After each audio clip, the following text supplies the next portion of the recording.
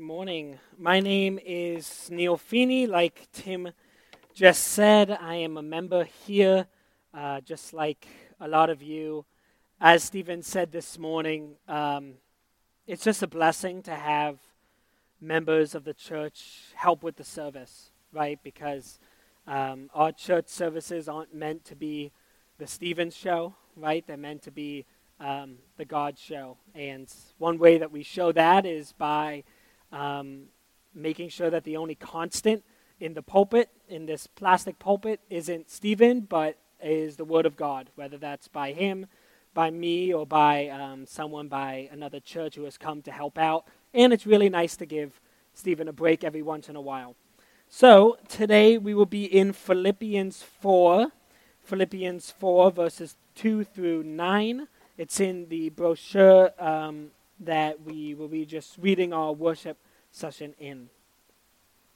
So, I've seen a lot of things on social media, and I have been struck by it myself, of this, just the surprise that it's suddenly August.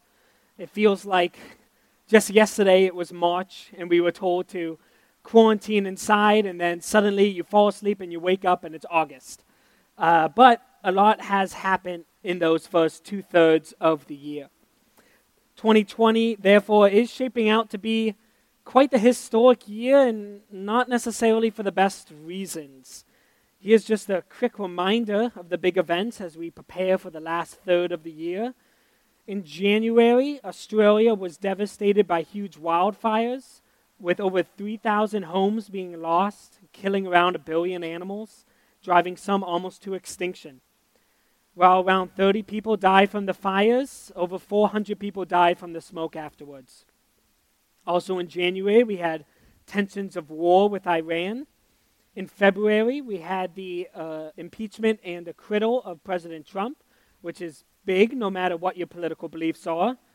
Also in February, there was a massacre in New Delhi, India, when a Hindu nationalist rampage killed 50 people. In March, there were tornadoes in Tennessee, which destroyed over 40 homes. And, like I mentioned before, since March, we have been quarantined and have new pandemic living. Amidst the pandemic, our economy has fell into a recession, the worst since the Great Depression and recently 2008. In addition, we have had huge civil unrest in the United States because of racial inequality, which has led to protests across the entire world. And now, just this past week, we had the massive explosion in Lebanon, as well as 2 mining explosions in China and North Korea. I don't say all this to make us depressed or to think, wow, this year was really not great. But we have to remember that with all of this in the rearview mirror, and with, the threats of a second wave of coronavirus or more political unrest with the election in November, it's very hard for us to feel at peace. And yet, we're told that we have a God of peace, a God who grants us peace and who loves us. He loves us enough to save us from our sins, and yet to tell us that we are safe in Him. Sometimes it doesn't always feel that way, especially in 2020. How are we supposed to experience the peace of our God when all of this is happening around us? Is it just as simple as believing in Him, and then suddenly all of our anxieties go away, just like that? I think we all know that's not the case. But there is an aspect to this God-given peace which is a free gift from our loving and gracious Father. But there is also a part that we need to play to make sure that we draw near to God and receive the peace that has been freely given to us.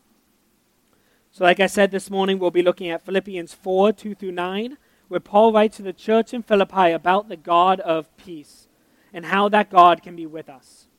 He encourages the Philippian church to seek peace in 3 ways: fellowship, joy, and purity. Fellowship, joy, and purity. So without further ado, let's get into the text. Philippians 4, 2 through 9. Paul writes, I entreat Euodia and I entreat Syntyche to agree in the Lord.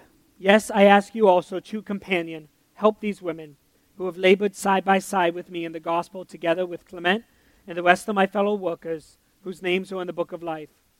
Rejoice in the Lord always. Again I say, rejoice.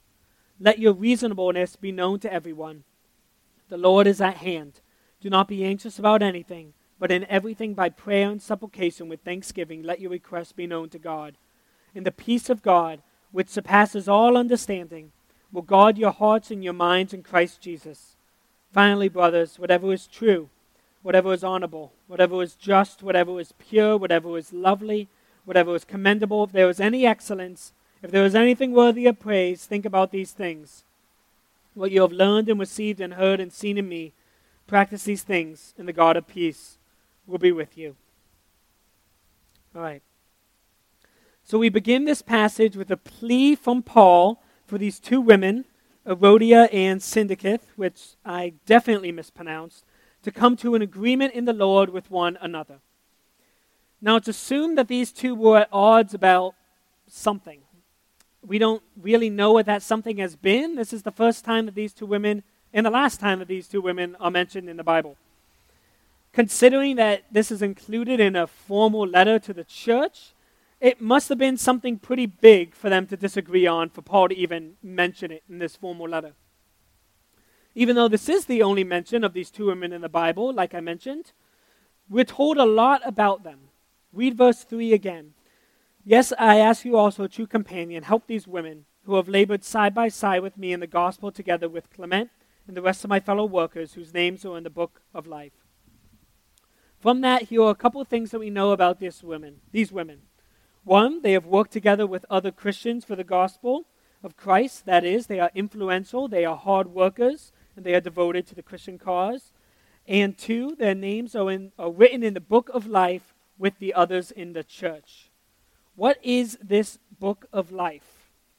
Well, it's not the Bible, even though their names are written in the Bible. The book of life is not the Bible. This book of life is mentioned a few times in the book of Revelation, which depicts the end of the world and the glory that Christ shall receive during it. It's that book at the end of the Bible that you're really interested in, but a little scared to get into it because of, the dragons and whatnot. In Revelation 20, we read, Then another book was opened, which is the book of life. And the dead were judged by what was written in the books, according to what they had done. And if anyone's name was not found written in the book of life, he was thrown into the lake of fire. So, the book of life is where your name is written if you are saved by Christ. If your sins have been forgiven, if you are truly in Christ, then your name is in the book of life, and therefore will not be an eternal punishment for those who do not know Christ. The point is, why Paul mentions this, is that Paul knows that these women are truly saved and are truly Christian. That's why he says their names are in the book of life. He adds an eternal consequence to these women being Christians. If your sins have been forgiven, you're truly in Christ, you're in the book of life. So when Paul says that these two women, that their names are in the book of life, he knows that because they have labored side by side with others for the gospel. They have proven their faith, so Paul is convinced that they are saved. But why is this important? Why should this be a factor in mediation between the two? If they are truly saved and are laboring with one another, then they have fellowship together. Remember my definition of fellowship that I presented a couple months ago from theologian John Piper? He said, fellowship is a mutual bond that Christians have with Christ that puts us in a deep, eternal relationship with one another. This bond is one that ties us together because we share the same faith, and as we saw with the book of life, it's a bond that has eternal implications on our lives. Fellowship is that little taste of the relationship that we'll have with each other and fellow Christians as we worship God forever in heaven. So given that context on the book of life, we can see why Paul is pleading for these women to agree in the Lord, and why he calls on an unnamed third party to help. He says, yes, I ask you also, true companion, help these women. This true companion is called as such because he or she is also a Christian and shares that fellowship bond with the two women and can therefore help lovingly rather than just sit as a cold, impartial arbitrator. Paul is saying that the work that these women have done is righteous and important, and their relationship with God is righteous and important. So their fellowship needs to be reconnected for them to experience peace together once again. We don't feel peace when we are disconnected from one another, especially someone that we love, and extra especially when it's someone that we have fellowship with. Unfortunately, the more personal the relationship, the more hurtful it is when you are in disagreement with each other. Paul encourages them and us to look back on what's really important, their fellowship with one another. Ultimately, if you strip away all worldly things, all individual passions and desires, whether good or bad, you are left with only one qualifier: your faith, whether you are a Christian or not, and therefore whether you have true fellowship or not. Since these two women and their true companion are in the book of life and are therefore saved, that needs to be the foundation for mediation. They are all together in Christ, so they need to agree in Christ. That's why Paul says, agree in the Lord. If the Lord is their rock, their solid foundation, then that's what needs to be considered first and foremost, and that will bring them peace through fellowship. Nothing is worth fighting over to ruin our fellowship, because nothing is worth more than the eternal relationship that we have with Christ and therefore with each other in fellowship. Let me say that again. Nothing is worth fighting over to ruin our fellowship, because nothing is worth more than the eternal relationship that we have with Christ and therefore with each other in fellowship.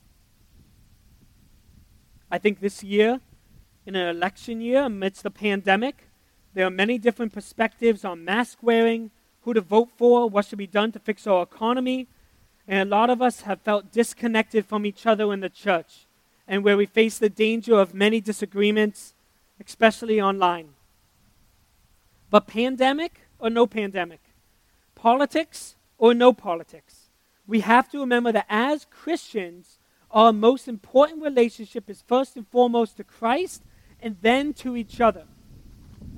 Those two relationships are our foundation and have been given to us to keep us grounded and to give us peace during challenging times. If something like politics is being held above our eternal relationship with Christ or our fellowship with each other in the church, then we have lost our solid foundation and will not have peace until we learn to agree in the Lord. Just remember that when all this is over, all the politics, all the viruses, every single tear in our eyes, when the Lord comes back, He's not going to ask you what side of the political aisle you were on. He's not going to. He's going to see if your name is written in His eternal book of life. Your name is only in that book if you have been given the saving faith through Jesus Christ to save you from your sins. That is our foundation.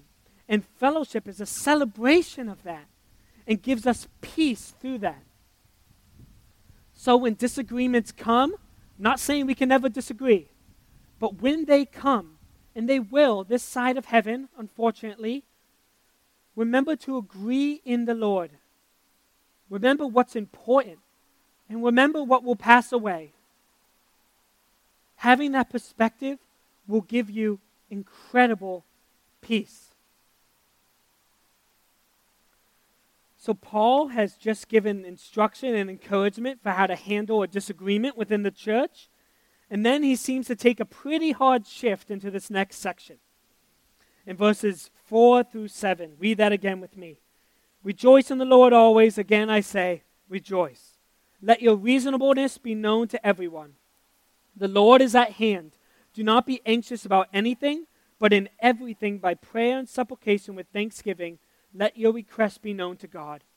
And the peace of God, which surpasses all understanding, will guard your hearts and your minds in Christ Jesus. In my mind here, I like to think that Paul has switched from a therapy session to a worship song. And that's great, because now we're at the encouraging part. Paul is pointing them to peace because he knows it'll bring them joy. And he's pointing them to joy because he knows it will bring him peace. In the first two verses, we see that we have both joy and peace simultaneously. Look at them again. Rejoice in the Lord always. Again, I say rejoice. There's joy. Let your reasonableness be known to everyone. There's peace. The Lord is at hand. Do not be anxious about anything. There's peace. But in everything by prayer and supplication with thanksgiving, let your requests be known to God. There's joy. Joy and peace here are clearly connected. We also have very strong language by Paul. He says, rejoice in the Lord always. Do not be anxious about anything, but in everything, by prayer and supplication with thanksgiving, let your requests be known to God. Our rejoicing in the Lord, our lack of anxiety, and our prayer needs to be constant and not held back by anything. But how? How do we rejoice always, never be anxious, and always be in prayer? Especially in a year like 2020. This section is very similar to a certain sermon that Jesus preached back in Matthew 6 about anxiety. Jesus said, therefore I tell you, do not be anxious about your life, what you will eat or what you will drink, nor about your body, what you will put on. But seek first the kingdom of God and his righteousness, and all these things will be added to you. Therefore do not be anxious about tomorrow, for tomorrow will be anxious about itself. Sufficient for its day is its own trouble. What a great passage, right? We have similar themes that are found in both of these passages. 1, seek the Lord first. 2, do not be anxious because your Father will take care of you. And 3, trust the Lord for whatever will come in the future. Those 3 things are dependent on seeking and knowing God. We need to seek him to trust him. We need to know him to rejoice in him. So if we need to seek God, what's the first step? Is there a first clue, like a treasure map or a riddle to solve in a scavenger hunt? That would be kind of fun, but also kind of frustrating. Is there a special way to pray? No. Paul tells us that we don't have to go find God like a game of hide and seek, because he says the Lord is at hand. Our God is already here. Psalm 145 says the Lord is near to all those who call on him, to all who call on him in truth. Think back to the very beginning, even since the Garden of Eden, where Adam and Eve first sinned, and they hid away because they were ashamed. God came to them. When mankind was in need of a Savior because of our sinfulness, God came to us in the form of Jesus Christ. Even now, here, when we worship, we have our God here in the Word of God and available through prayer. Our God is not a distant God. He doesn't just sit in the heavens judging us. God is all-knowing and all-powerful, but he is also thankfully all-good and all-loving. He is here and he loves us. And that is cause for rejoicing, no matter what the circumstance. That's why Jesus says to seek first the kingdom of God and his righteousness, and all these things will be added to you. God is the one who is in control. So seek him and grow your faith in him. We can have joy in every circumstance because we can pray to our God in everything and he will listen. We can be thankful to him in everything because he is in control and all-loving, gracious, and gentle. We can seek him in prayer. He has made a way for sinful man to be connected with holy God, and that way is his gospel. God came down to earth in form of a man, Jesus Christ.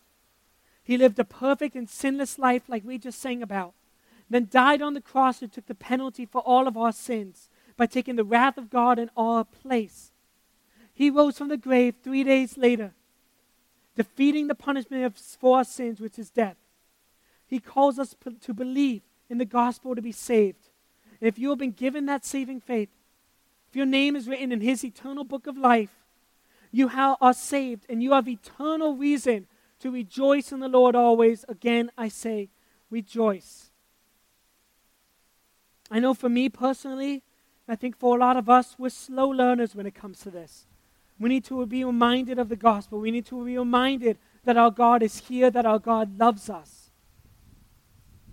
And Paul says that this peace surpasses all understanding. And honestly, I have to agree. This makes no sense. If I was God, I would not act like this. I would be too selfish to act like this.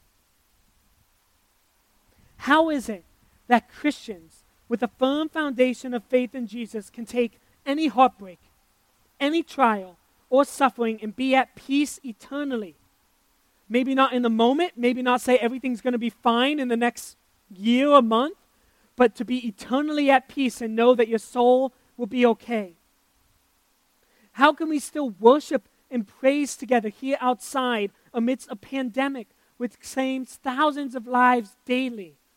How can we be at peace with that? Because, as Paul says, the peace of God, which surpasses all understanding, will guard your hearts and your minds in Christ Jesus.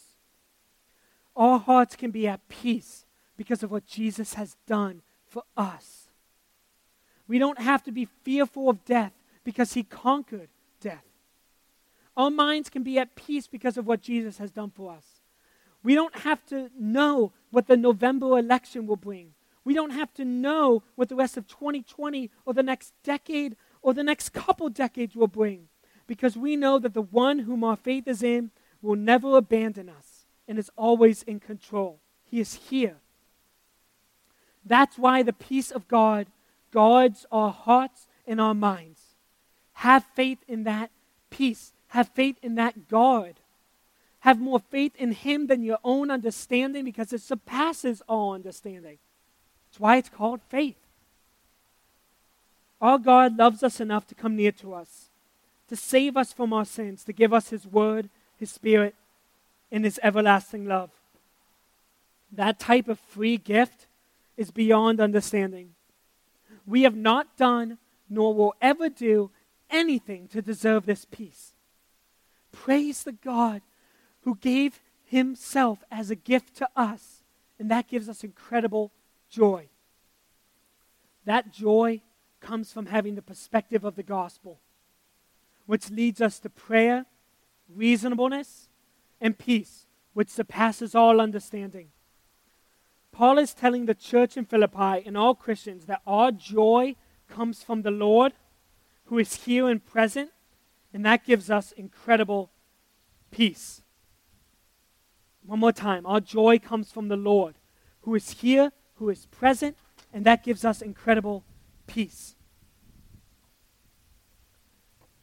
So Paul has just ended that previous section by telling us that the nearness of God should make us joyful and lead us to prayer. Now we get to see our part in this. Now we get to see how we should apply this to our thought life and therefore what we do. Read verses 8 through 9 with me. Finally, brothers, whatever is true, whatever is honorable, whatever is just, whatever is pure, whatever is lovely, whatever is commendable, if there was any excellence, if there was anything worthy of praise, think about these things. What you have learned and received and heard and seen in me, practice these things, and the God of peace will be with you. In this section, Paul tells us a few things that we need to be thinking about. We need to be thinking about things which are true, honorable, just, pure, lovely, commendable, excellent, and worthy of praise. It's quite the list, huh? Then he says that we need to be practicing these things as we have seen him do. Once we think and act with this purity, the God of peace will be with us. But you're probably thinking, hold on, Neil, hold on. You just said that the Lord is already near to us, that the Lord is already here. As we learned in the previous section, so why do we now need to be pure to have the God of peace with us? It's God saying, you can have this gift, but only if you're pure, only if you watch PG movies, maybe PG-13, it depends. I don't know. It's kind of a gray area. No. Don't laugh, because then I'll laugh and I'll get off track. Just because the Lord is near to us does not necessarily mean that we are near to the Lord. Let me say that again. Just because the Lord is near to us, just because he gives us this gift of himself, doesn't necessarily mean that we are near to him and that we receive this gift. When we are in sin, we are disconnected from God because we are seeking ourselves rather than him. Our sin becomes a barrier to knowing God and therefore knowing the peace of this God, because God is holy. We read that tons of times in the Bible. The most famous passage, of course, is Isaiah, where the angels go around God and say, "Holy, holy, holy is the Lord God Almighty." What does holy mean? It means to be completely set apart. And purity, therefore, means to be moral. So if purity means that one was immoral, but is now no longer immoral, you have become pure, holiness means that you never were immoral. You don't need to be pure when you're holy because you have already been pure your entire life. You're holy. God has never been and never will be immoral. He is therefore more than pure. He is holy, completely set apart from any immorality. But our immorality and our sin keeps us away from God because it causes us to seek ourselves and our own vices rather than Him and everything He gives. I think if we were to look at ourselves, we could say, well, I'm different from God because I'm not omniscient. I don't know what will happen. I don't have all power. But I think if we look a little deeper within ourselves, we can see that the differences between us and God go a little deeper. He's holy. We are not. The virtues that Paul lists here are in direct contrast with our vices. But the virtues that he lists are characteristics of God. God has the simplest truth, the most respectable honor, the most righteous justice, the holiest purity, the most beautiful love, and the most praiseworthy excellence. When we act against these things, we act against God. That is why Jesus says in His Beatitudes, "Blessed are the pure in heart, for they will see God." When we are self-aware about how our immorality brings us further away from God, we know to turn around and seek purity instead. So we don't listen to explicit music or watch over-sexualized entertainment because we know the effect that it'll have on our hearts by fueling desire for the wrong things. Things that might be exciting in the moment, but ultimately encourage us to seek emptiness rather than the fullness of life which God calls us to. So we don't join mob mentality or blindly believe any news source that has our own political bias because we want our reasonableness to be known to everyone, as Paul said in our last chapter. We don't lie, cheat, steal, or otherwise harm others because we know that seeking our own pride is wrong because God has given us everything in Christ so we can and should freely give to others. We aren't being pure and saying no to things that the world says is fine simply because the Bible tells us to. We don't blindly believe that. We believe it, not blindly, but with faith, because we know from that Bible that there is so much to life more than pride, sex, and money. And we experience joy and peace from that, from seeking the Lord rather than these things. We know because we have the God of peace with us. And when the God of peace is with us, we know that the Bible is something special and not just another book. We know that it's something written by a God who loves us, who wants the best for us. And we have faith and can trust and believe in that. When we think and act on the virtues that Paul presents, then the God of peace is with us because we aren't putting up walls of immorality between us and Him. We aren't seeking ourselves, we are seeking Him instead. As the book of James says, draw near to God and He will draw near to you. Cleanse your hands, you sinners, and purify your hearts, you double-minded. The act of drawing near to God and knowing peace in Him is found in purity because it gets rid of the distractions that draw us closer to ourselves rather than to God. So when it comes to purity, there's no one-size-fits-all answer other than what Paul has clearly given us here. There's no way around it. Seek truth, seek justice, seek what is honorable and worthy of praise. Those are the qualities that define the Lord and are virtues that give us peace. This should be great news. Paul isn't saying, God will only be near to you. God will only love you if you read your Bible X amount of times a day, spend X amount of times in prayer. No, this is a response to what God has freely given us. It's a response in accepting it, receiving it by believing in Him and having faith in what He tells us. But how does thinking of these things give us peace?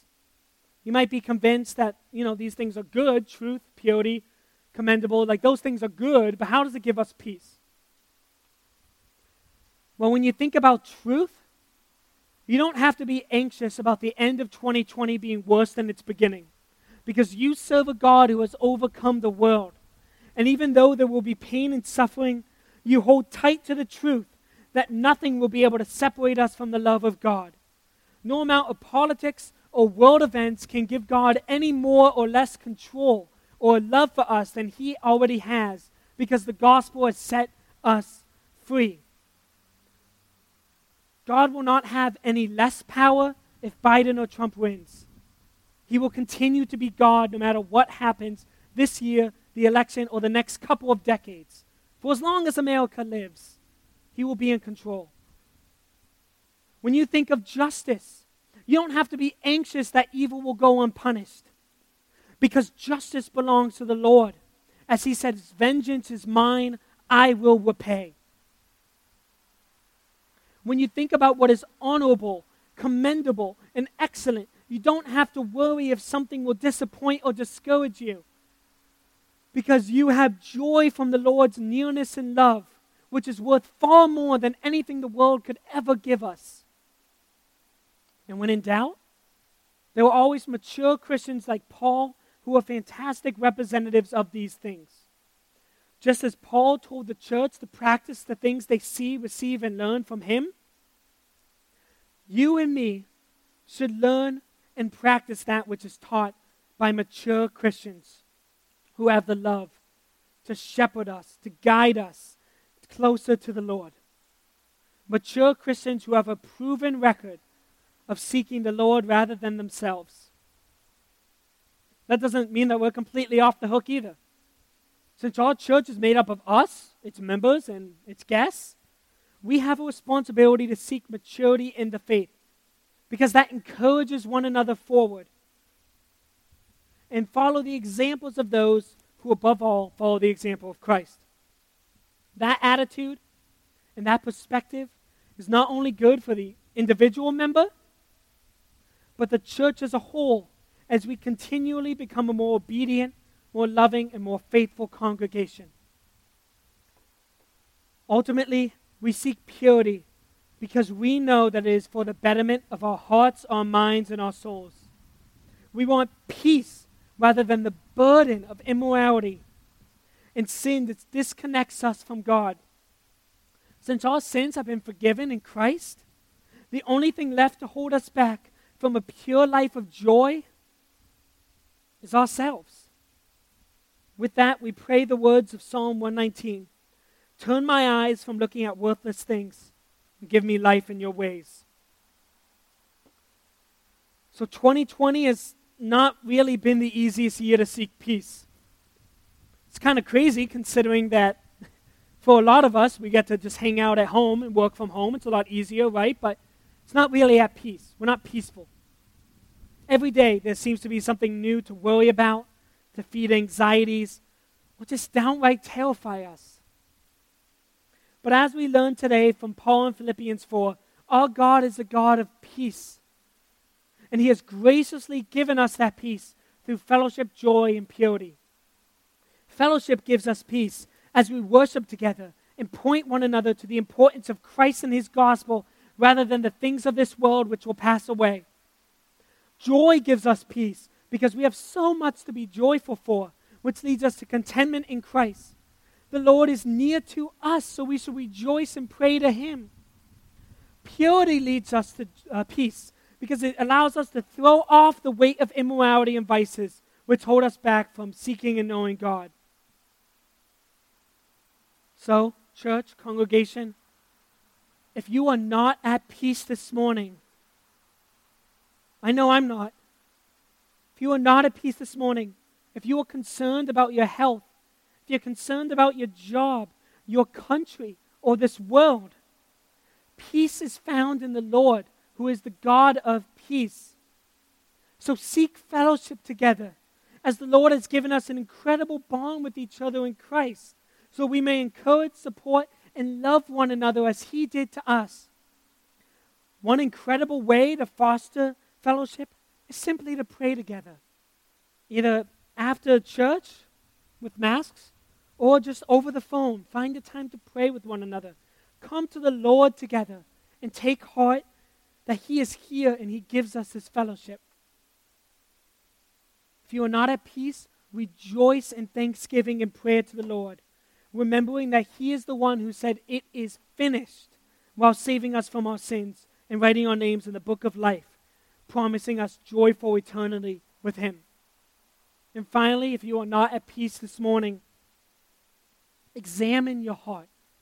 Examine yourselves and see what you do, what you watch. Is it affecting your heart?